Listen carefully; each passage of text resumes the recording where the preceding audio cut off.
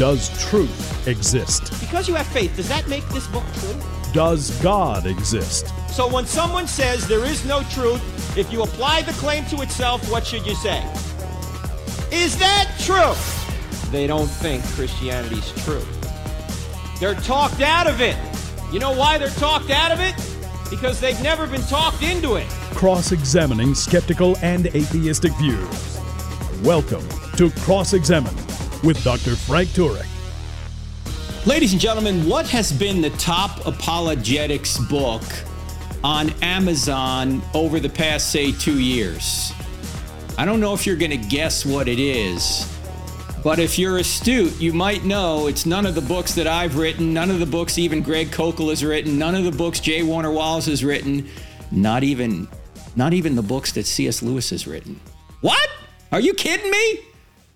C.S. Lewis, Mere Christianity is not the top. Well, usually it is, but not always. There's another book that has eclipsed it, and the book is called Mama Bear Apologetics, M-A-M-A, Bear Apologetics.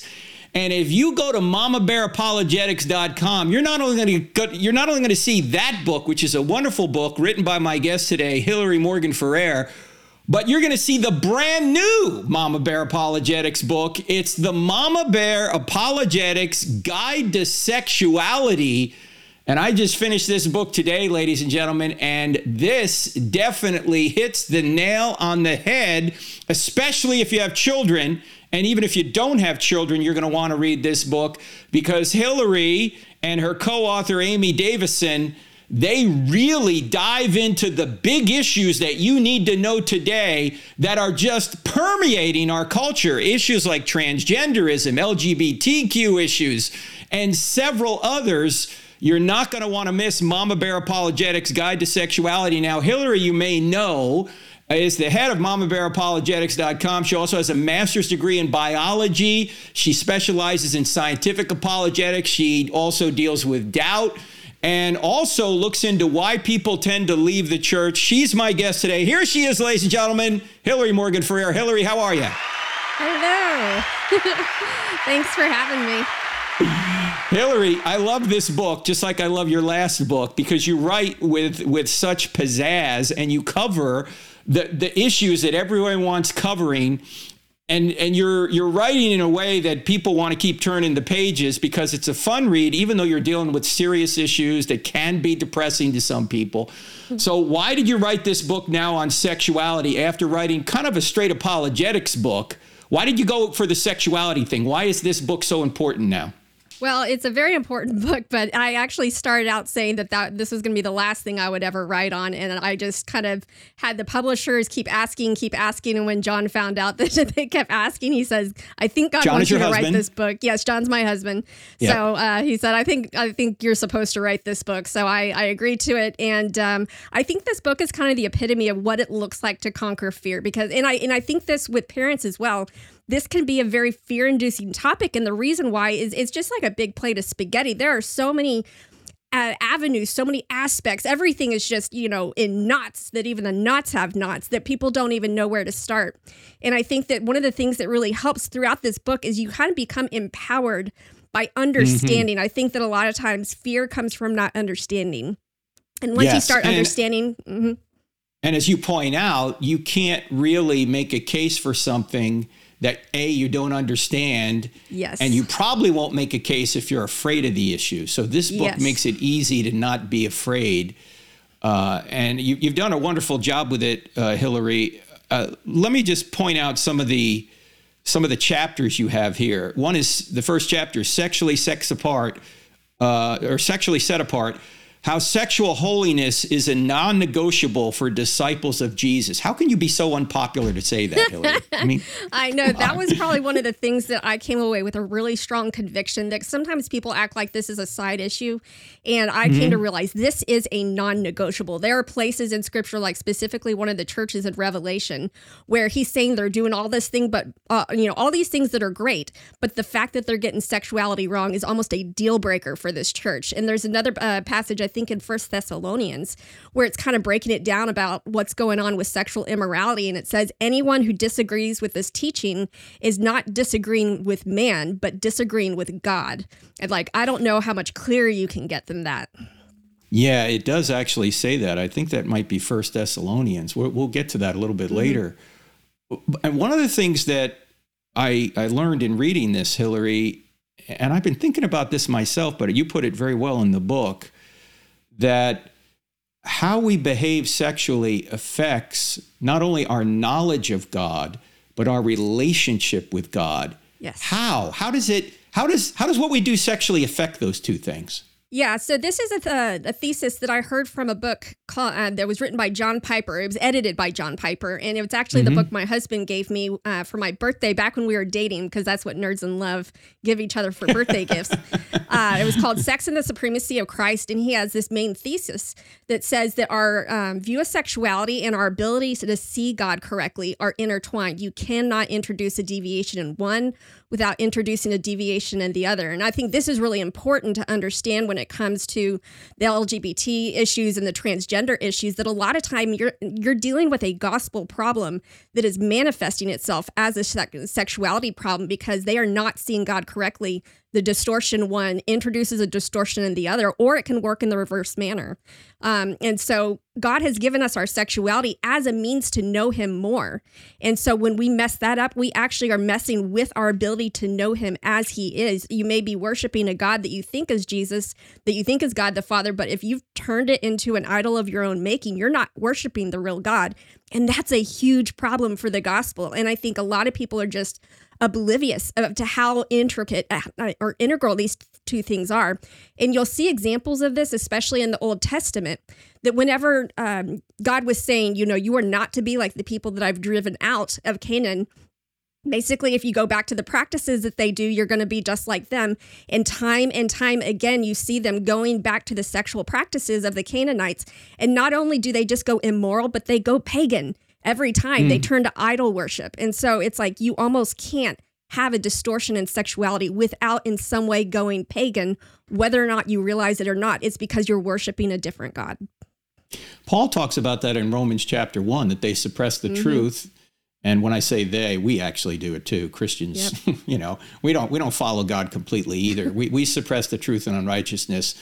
And that can cause depraved thinking to the point where we can actually be rooting sin on, as he says at the end of chapter 1 in the book of Romans. So this is an important point that people don't seem to recognize, that our view and our behavior sexually affects not only our knowledge of God, but our relationship with God.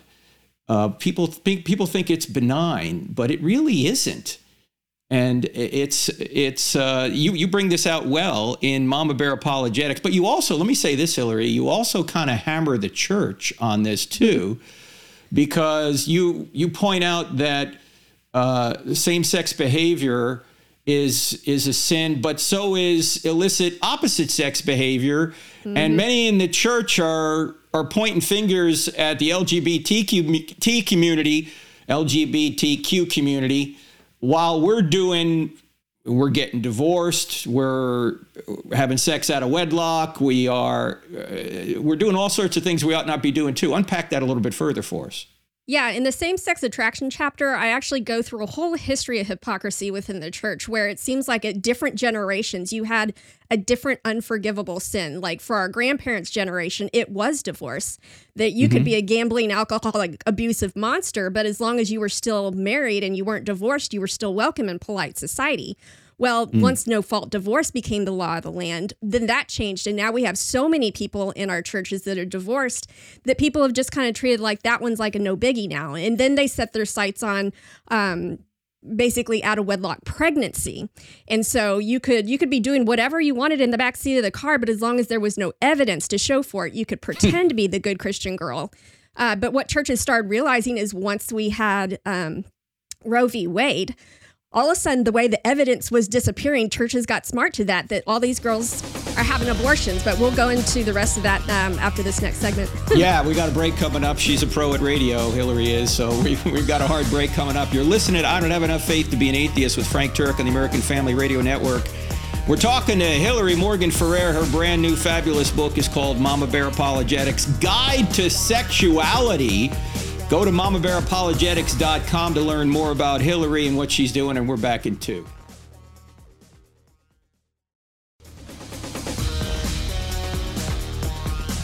We just had a great I Don't Have Enough Faith to Be an Atheist event at the University of Cincinnati. Thanks to John and Ashley of H2O Church there for inviting us. You can see that particular presentation, including about an hour's worth of great Q&A, on our YouTube channel, crossexamine.org YouTube channel.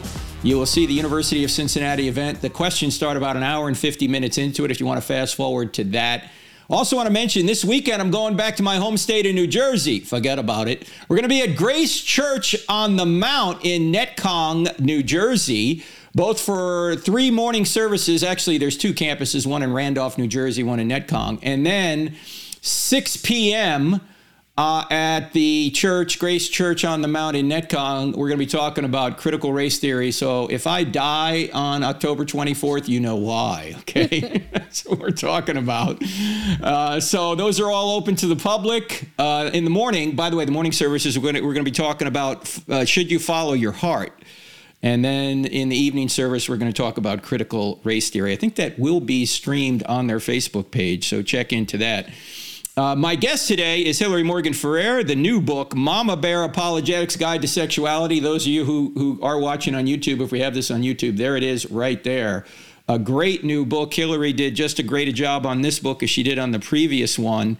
And Hillary, just before the break, we kind of got interrupted. We were talking about how the church has had its own pet sin just about every generation. You were talking about how divorce was the pet sin, say, 50, 60 years ago. Then it turned out to be a single pregnancy. And what's happened since then?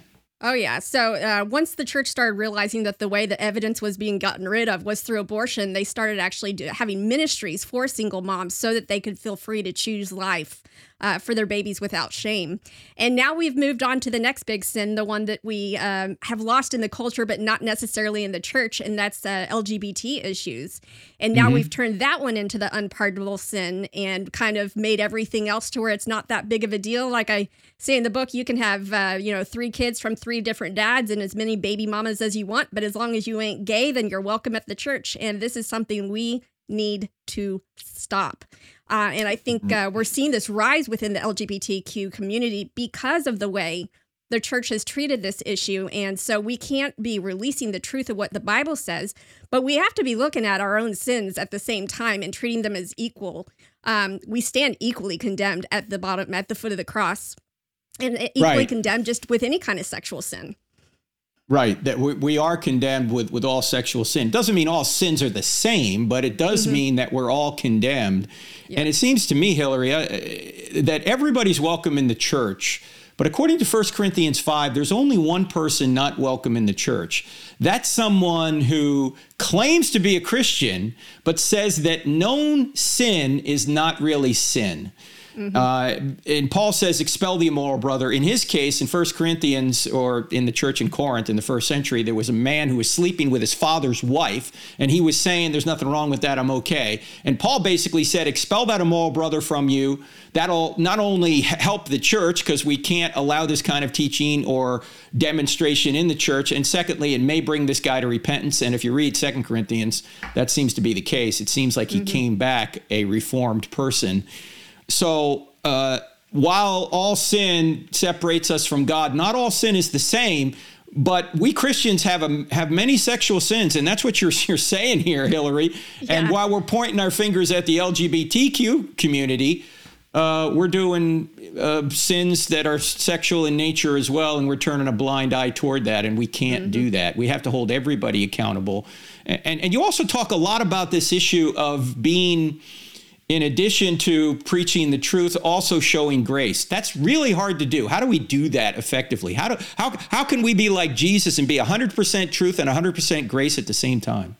Yeah, I think one of the things that we talk about in chapter 4 of the book is ideological captives. And sometimes I even refer to it as you got ideological Stockholm syndrome. That we have a couple different verses, one of them that talks about always get these confused.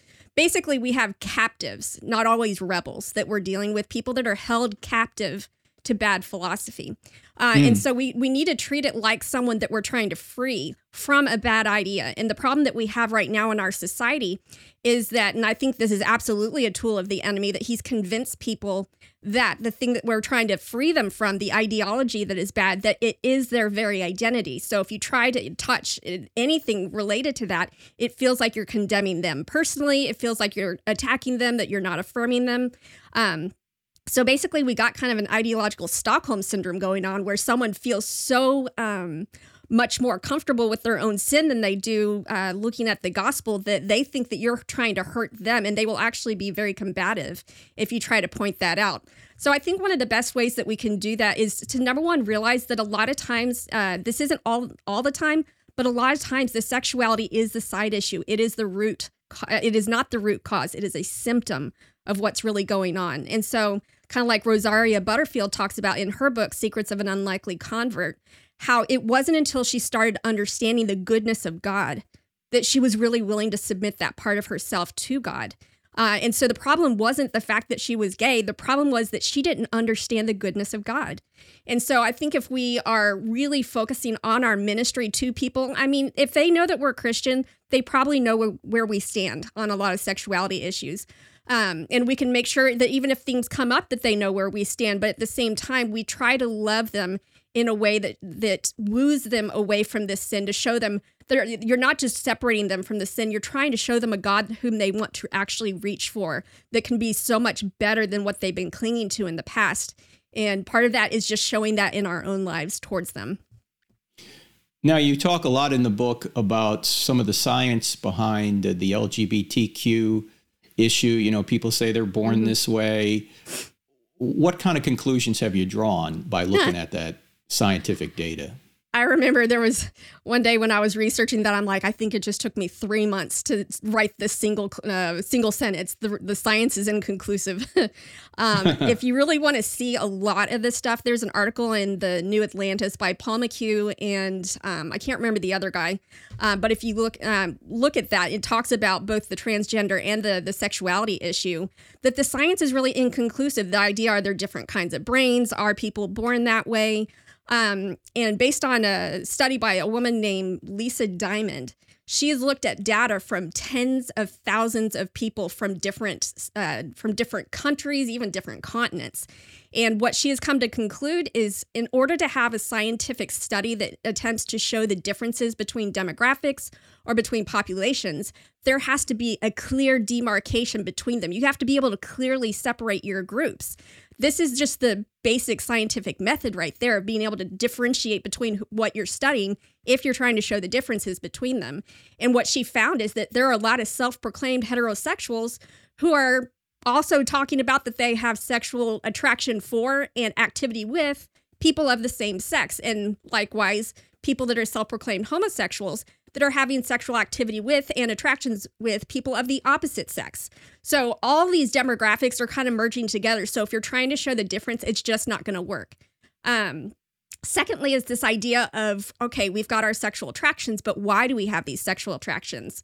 And I kind of break these down into 3 different things. It's like, there are some people that do legitimately seem to have predilections just from a very young age that never change. They never report any kind of sexual attraction towards same or opposite sex. That's maybe around 2 or 3%, sometimes lower, of the population. But most everybody else, sometimes you'll have stories of trauma or abuse. It's like whatever our first sexual experience is, if it's a traumatic first sexual experience, then you're going to automatically be directing your sexual desires towards someone of the same sex because this opposite sex person hurt you. Or if it was one of the abuse situations where the child was kind of tricked into liking it. Well, now you have this confusion at the very young age of a same-sex person and having your sexual kind of light switch flipped on with this same-sex person.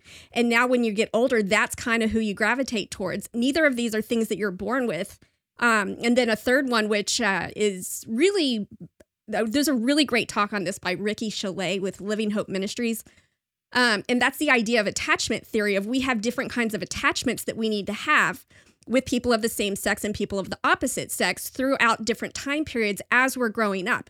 And if we don't have one of those attachments, or we have an unhealthy attachment at any point, that can also influence our later sexual desires. So it's this idea of sexual orientation being this fixed kind of compass inside of you that points to one gender or another. It's just there's too many factors that go into it. So if people are waiting for science to settle this, it's not going to happen. Suppose we do discover that there is some sort of genetic component to, say, same-sex attraction, or the idea that I'm in the wrong body, that kind of thing. Mm-hmm. What kind of justification would that give Hillary for acting out on those behaviors? I think the sexuality issue is a lot more clear than the transgender. As far as I can tell, one of the only things within transgender that's really, really specifically talked about in the Bible is not to wear the clothing of the opposite sex. So I think in that sense, the biblical principle as Christians, if we're going to say we're going to obey the intent of God on this, is you can have whatever interests you like, just don't try to pass as someone of a different gender. Now, when it comes to sexuality issues, I think the Bible is very clear in a lot of different ways. And so at this point, we have to ask, what if, okay, let's, for the sake of argument, what if we did find something? What if we found engaging? Does that now mean that we don't need to submit our sexual desires to God? And that's one of the things where having a Christian worldview and actually really says a lot about sexuality, because according to the Christian worldview, we've got creation, we've got the fall, and we've got redemption. We exhibit all sorts of natural evils and all sorts of bodily evils. Like you and I were talking before we started the interview, I had a major surgery this last May. I don't know if you know it, but I've got 30% function in my kidneys. Does this show that this is how God created me? He intended for me to have 30% function. He said it is very, very good. No, this is what we would call a result of the fall. So basically, the result of the fall can affect anything in our life. And as Christians, we're called to take the parts of us that are marred by the fall and still submit them to Christ. Because I love the passage in, I can't remember where it is. I never remember where things are. I'm great with quotes, not so much with location, but where it's saying that we are eagerly awaiting our adoption as sons. That is the redemption of our bodies. So basically, even though we've been redeemed in our spirit, our bodies and the world around us still have the effects of the fall. And so we can't say that God created it that way. We can just say, this is something I will struggle with in this life. The Christian worldview predicts that I'm going to struggle with this in this life. And this is something that, since this is a result of the fall, that is my job then to submit it to Christ and to come after him. Well said. That's Hillary Morgan Ferrer. The book is Mama Bear Apologetics Guide to Sexuality. And Hillary, you also point out that we're all born that way. Yes. You say that in the book, and we'll cover that right after the break. You're listening to I Don't Have Enough Faith to Be an Atheist with Frank Turek on the American Family Radio Network. Our website is crossexamine.org. That's crossexamine with a D on the end of it.org. Also go to mamabearapologetics.com. See you in 2.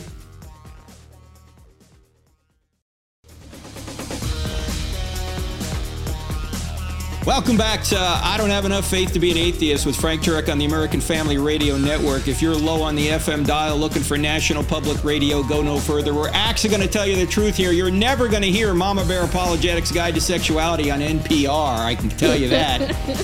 So we've got the great Hillary Morgan Ferrer with us and her brand new book you need to get, Mama Bear Apologetics Guide to Sexuality. And I love the way you write some of this in here, Hillary. Here's one little paragraph you write. The idea that sexuality should be guarded is not very popular. Our society sees it as just a prudish phase we went through back in the Victorian era.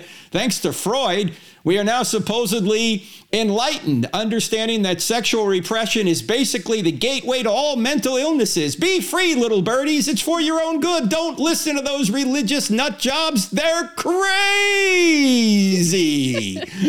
Yeah, we're crazy, aren't we? Why are we not crazy, Hillary? Isn't sex just physical?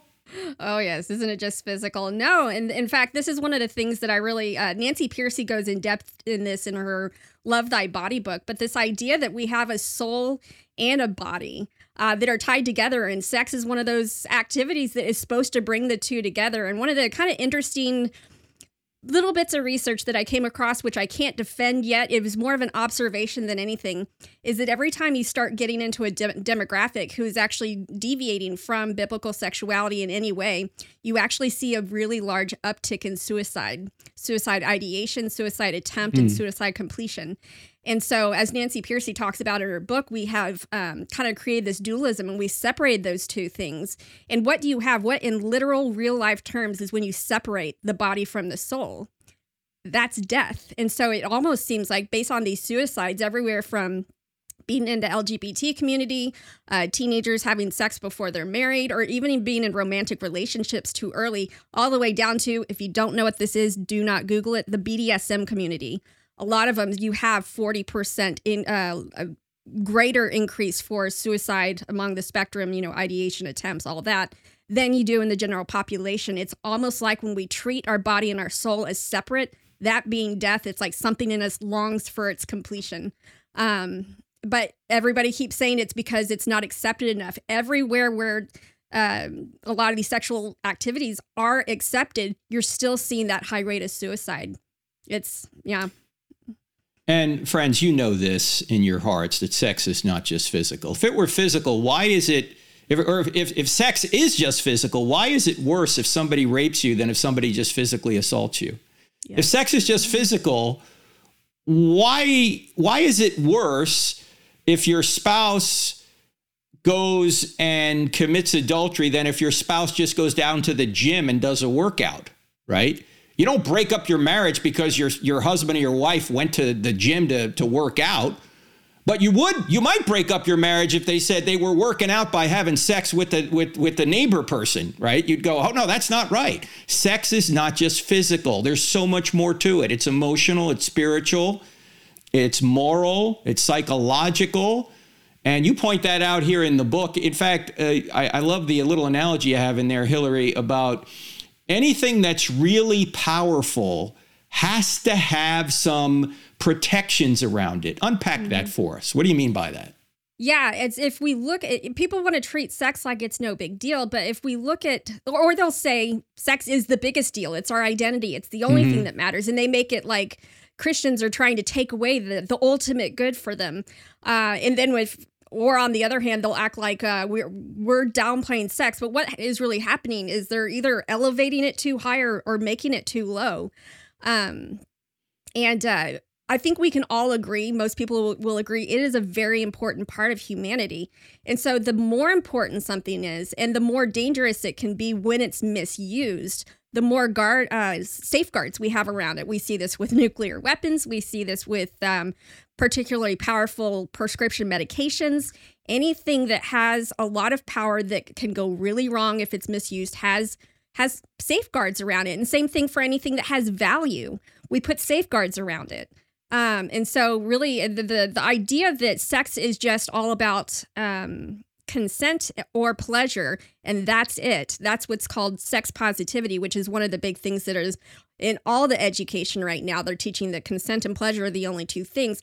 It's treating the body like what you do with the body doesn't matter, but then it's also saying we shouldn't have safeguards around something this powerful. And I think if we establish a category in our kids' heads, even if your kids aren't old enough to have the big sex talk, establish in their head a category for things that are powerful, that when misused can be dangerous and destructive. Later on, once they have that category in their head, you can now place sex within that category and they'll understand it a little bit better.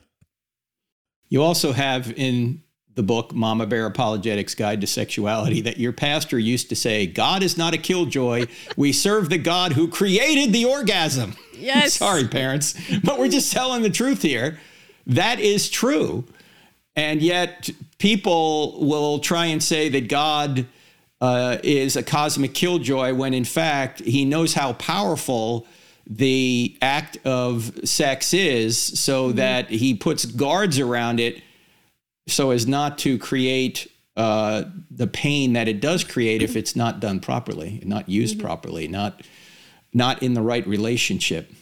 And so this is all pointed out in the new book, Mama Bear Apologetics Guide to Sexuality. My guest is Hillary Morgan Ferrer. She is the author. And go to Mama Bear Apologetics. By the way, Mama Bear is MAMA Bear Apologetics.com.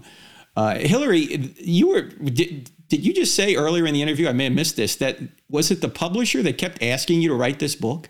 Yes, the publisher kept asking me to write this book, and we had one little interaction where we had a whole bunch of people that's from another group they now call themselves the Real Mama Bears, that came after us when we put up just a statement of faith on our website, and all of a sudden just started inundating Facebook reviews with how bigoted and horrible we are. And when I finally pushed them and asked them, why, I'm sorry, what have we done that's so bigoted and horrible? We want to fix it. They said, oh, well, your statement of faith says that you believe in the inerrancy of Scripture. And they took that to believe that to extrapolate what our stance was on homosexuality, and therefore we were bigots. And at that point, I decided, I haven't even said anything. And this is how badly they come after us. So I just didn't think I was going to write this book. But yeah, the publisher really wanted it, and they really specifically wanted it from Mama Bear. And I'm glad they pushed. Yeah, it's interesting that people would claim you're bigoted and somehow that's wrong if they don't have a standard by which to judge what right and wrong is. I mean, they're just stealing a standard from God to say it's wrong to do what you're doing, Hillary. Yeah, someone has to write a book about that. No, but it just... Whenever people open their mouths to say something's right or wrong, they're assuming a standard. The question is, where's that standard coming from? If it's just your opinion, why you would try to impose it on everybody else? But if it's really grounded in the nature of God, if it's really grounded outside ourselves, if it's really a standard that we are obligated to obey, then we're all listening. Mm-hmm. But if it's just your opinion, then it's just your opinion. Yet you're trying to say you have a right to do something when if there's no God, there's no right to anything. I think they wouldn't even say it was their opinion. When we talk in chapter 4 about the difference between logical reasoning and emotional reasoning, it's like you can essentially set up a faux syllogism with emotional reasoning of beginning an assumption. If I feel it, it's true. I feel X, Y, Z, therefore it's true that something happens. And that's kind of how people are operating. They don't even like to call it an opinion, I think. Yeah, the problem is you could easily say, well, I feel that the only proper sex is between a man and a woman inside of marriage. And then you're at a stalemate, right? Yeah. Because if they feel that no, sex outside of marriage is just fine, who's to adjudicate? Yeah, you can't argue with emotions. You can try, but it's not very fruitful. All right. Now, another thing I love about the book, and again, the book's called Mama Bear Apologetics Guide to Sexuality. You have very practical ways at the end of each chapter that particularly parents can help their children through these difficult questions, these difficult issues. So give us an example of some advice you might give to parents. How can they help their kids through these difficult issues on any of the issues you cover in the book? Hillary, just pick one. I'll take the one that my two big aha moments that I had growing up about sex, and these were both of them I had after I was married, or one of them was right before I was married. Both of them after I was in high school. I already talked about the first one about our ability to see God and our sexuality being intertwined. The second one would come from, I'm not sure if it was Tim Keller, Christopher West, or Pope John Paul II. Some other teachings kind of run together in my head. But it's the idea that sex is a bodily recitation of the marital vows. That if we have this proper understanding of what sex really is, it's if you look at it the way it happens, you go before a judge, friends and family, or a pastor, and you make these pledges to your spouse. And then that night you consummate that pledge. Then every time the married couple after that makes love, they are basically reciting their marital vows in bodily form. You can kind of create this category again with kids by, let's go with your kids and say, I'm going to make a promise to you. It could be any kind of promise, like, I'm going to love you forever, or I promise you can get ice cream after the trip, whatever it is, and make a secret handshake that points back to that promise, and then use it a lot.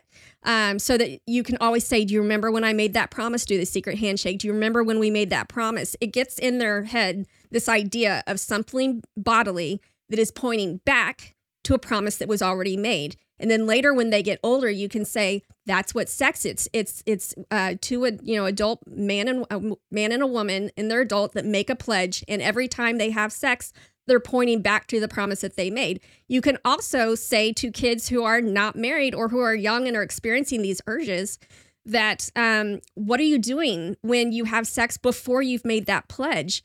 You're lying because you're trying to point back to a pledge that you never made. And so this can work for little kids by just the practical little hand gesture thing that you're doing with a promise. And it can work for kids that are teenagers by just reorienting them to the proper usage and understanding of sex. What are some of the other issues you cover in the book, Hillary? You cover LGBTQ issues, but go ahead. I would say one of the big ones that we covered that I wasn't quite expecting to have to do is the national sex education standards, looking at what is the worldview behind them. Because I think in previous times we've kind of said, well, the worldview is, and we just sounded like conspiracy theorists because it didn't explicitly say it.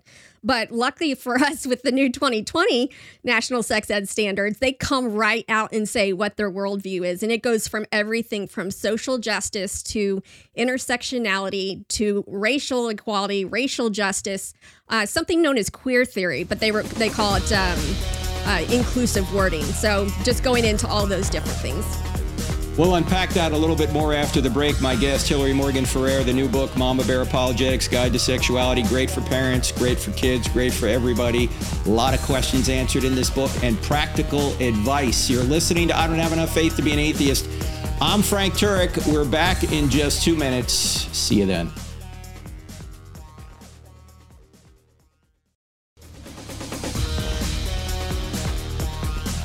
Ladies and gentlemen, the best place to get a degree in apologetics, in my view, Southern Evangelical Seminary. That's where I went, ses.edu. It's also the place where Hillary Morgan Ferrer, my guest, her husband, John, not her dad, her husband, John, went. And several others have gone there. Go to ses.edu. If you go to ses.edu/Frank, they'll give you a 10% discount on your first course.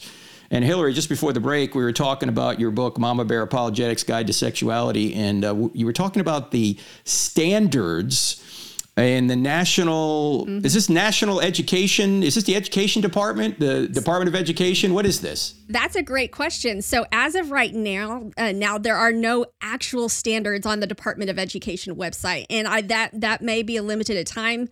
This group called the National, that created the National Sex Education Standard, that sounds very official. It was done by a group named, or 3 different groups, Advocates for Youth and SIECUS. And SIECUS stands for Sexuality Informational Council of the United States, which also sounds super duper official, but they're not. All of these groups were started with seed money from Planned Parenthood and have gone on from there. But about 40% of school districts still adopt these standards thinking that this is what's required when there actually are no actual standards required by the Department of Education. But again, with a lot of the SOGI laws, I could foresee that changing. Now, what SOGI stands for what? SOGI stands for Sexual Orientation, Gender Identity. And so this is something, the SOGI laws are what Biden has, his first 100 days, that he said, this is what I'm going to focus on for getting legislation through that makes it a protected class. And then I would say these groups have put a very heavy emphasis into their sex education standards for, again, sexual orientation, gender identity.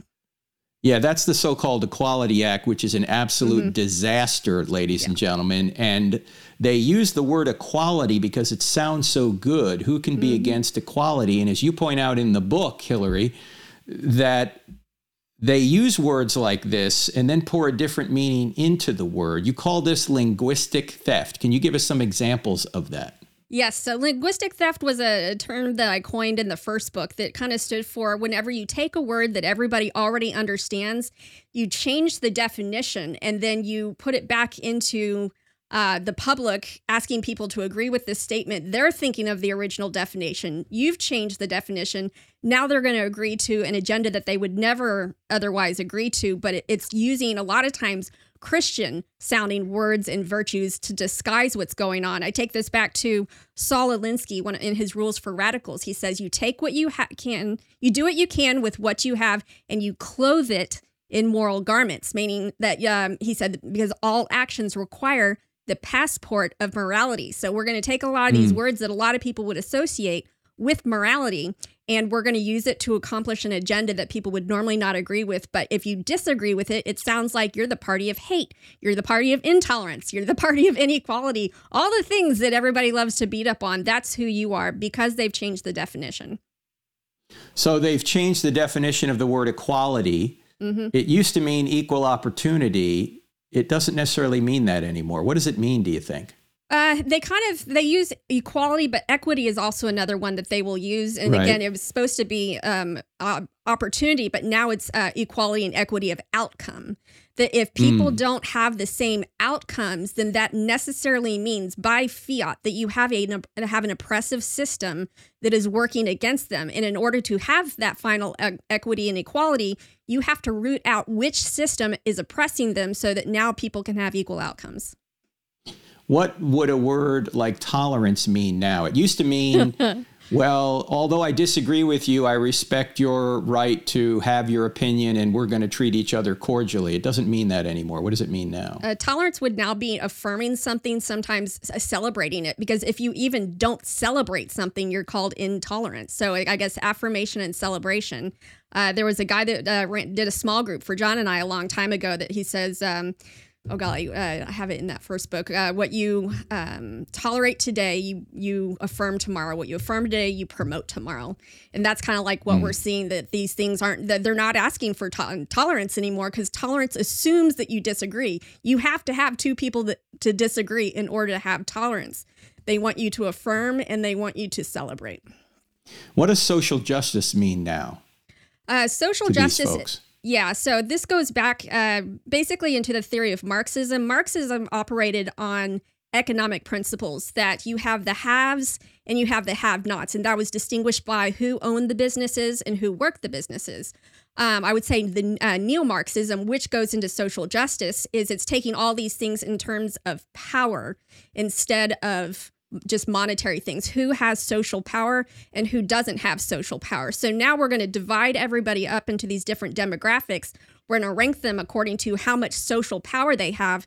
In order to have a fair and just society, we need everybody to have equal amounts of power. So what I'm going to do is I'm going to find a minority group that doesn't have the same amount of power as, say, white, heterosexual, cisgendered men. And we need to, our job as oppressors, whatever oppressor category you're in, is to take these marginalized people, lift them up, promote their voices, kind of step back, be quiet yourself, and elevate these voices of minorities. And therefore, they can have the same amount of social power as we have that is already built into the system. And that's how we're going to have a fair and just society. So it's taking from the haves, giving to the have-nots, allegedly to equalize power or equalize outcomes.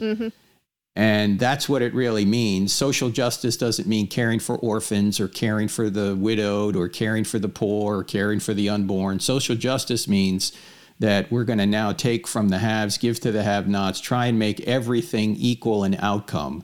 That will never happen in the history. It hasn't happened in the history of the world. It's not going to happen in the future. And it's not even going to happen in heaven, ladies and gentlemen, because people will have different rewards in heaven based upon what they've done. That's justice. And look at the parable of the talents for more on that. Now, Hillary, you also have a section in here where you really point out, look, sexual purity is hard. You really point out the fact that we really need to carry our cross. What do you mean by that? We need to carry our cross? Because you go through a lot of different people that have to carry their cross in the book. So mention a couple of them. Oh yeah, that chapter just ripped my heart out because I kind of had to get in the mindset of all these different things. I think people, when they talk about specifically transgender or homosexuality, they kind of automatically think these people just have a harder road than the rest of us. And there are some ways that they do have a very difficult road, and we need to acknowledge that. But if you only focus on one type of person's pain, you're gonna miss out on the pain that's going on in other areas. And so I go through everything from young and celibate, especially boys, that I don't think we women will ever understand exactly how intense that teenage sex drive is. I just don't think we will ever fully understand it. That itself is its own cross to bear. And so these things where, even though something's a hard road, we as Christians need to say, how can I help you carry this cross? So we have the ones that are young and celibate. We have the ones that all their friends are married. We have the people that are married to someone they don't even like, and their call is to be sexually faithful to that person. That's a tough cross to bear. It's a tough cross to bear when you're not attracted to people of the opposite sex. It's a tough cross to bear when really you're struggling with maybe painful sex. There's some people who they can't have sex even though they're married, even though they were pure, but nobody talks about this. And so there's all these different ways that God has called us to be sexually pure. And I like how Christopher Yuan puts it in his book, that it's being chaste before marriage and sexually faithful to your spouse after marriage. And so there can be all sorts of problems with either of those situations. We all have to take up that cross and carry it as followers of Jesus Christ, and nobody's exempt from it. I mean, I'm sure there's some people where there's just no problems in that area, but for most people, there's going to be something that is really difficult to bear. And Christopher Yuan, for those that don't know, is a same-sex attracted male who's celibate. Yeah. And wrote the book Holy Sexuality. Let me read something that you wrote in the book. Again, the book is called Mama Bear Apologetics, Guide to Sexuality. Hillary Morgan Ferrer is my guest. You write this: Christian encouragement means that we see this world for the broken mess that it is and remind each other that we were created for another world. Christian encouragement means that we acknowledge the pain, the strife, the difficulties of being a disciple of Jesus, but then remind each other why we're running the race. See Hebrews 12. We remind each other that the glories that await us will far outweigh these momentary trials, 2 Corinthians 4:17, and that we are storing up for ourselves treasures in heaven that moth and rust cannot not destroy. That is biblical encouragement. Give our parents out there, if you would, some encouragement right now, Hillary, on how this book can help them deal with these issues. Absolutely. So sometimes encouragement, especially in women's groups, have turned into this fluffy message of, you can do it, buck up, little camper. There's that meme that shows the person drowning and, someone giving them a high five and saying, good job, that's Christian encouragement. And I would just say it's a lot more complex than that. I like the definition of encouragement means infusing courage. And I think the way to infuse courage to parents is to help them, is to just say, this is not an impossible task. You can raise kids who are sexually set apart from culture, because that's how we as Christians, we're always called to be set apart from culture. There's no part in Scripture where being sexually set apart was not a major part of following God. I would say that if you feel like you don't understand a lot of these concepts, that this book is going to empower you by helping you understand them. And Frank alluded to this at the beginning. I say it over and over again in the book. We can't refute that which we don't understand. And so if you're feeling kind of confused, if you're feeling unsure, you will be able to understand all the, as many factors as I could fit into this book in order to help your kids not only understand God's design, but to live out God's design, because they are pursuing the cross, and they understand that this is part of pursuing the cross. And we're all born, ladies and gentlemen, with faults, with problems. None of us are perfect, and we all have a cross to bear. And this book, Mama Bear Apologetics, Guide to Sexuality, will help you and your kids live up to God's design. Hillary, it's been a pleasure. Thanks for the great work. Thank you so much for having me. That's Hillary Morgan Ferrer. The website, mamabearapologetics.com. mamabearapologetics.com. Check it out. Don't forget the book. And don't forget, I'm going to be in the great state of New Jersey. Forget about it this weekend. Go to our website for more. You'll see it there. See you here next week. God bless.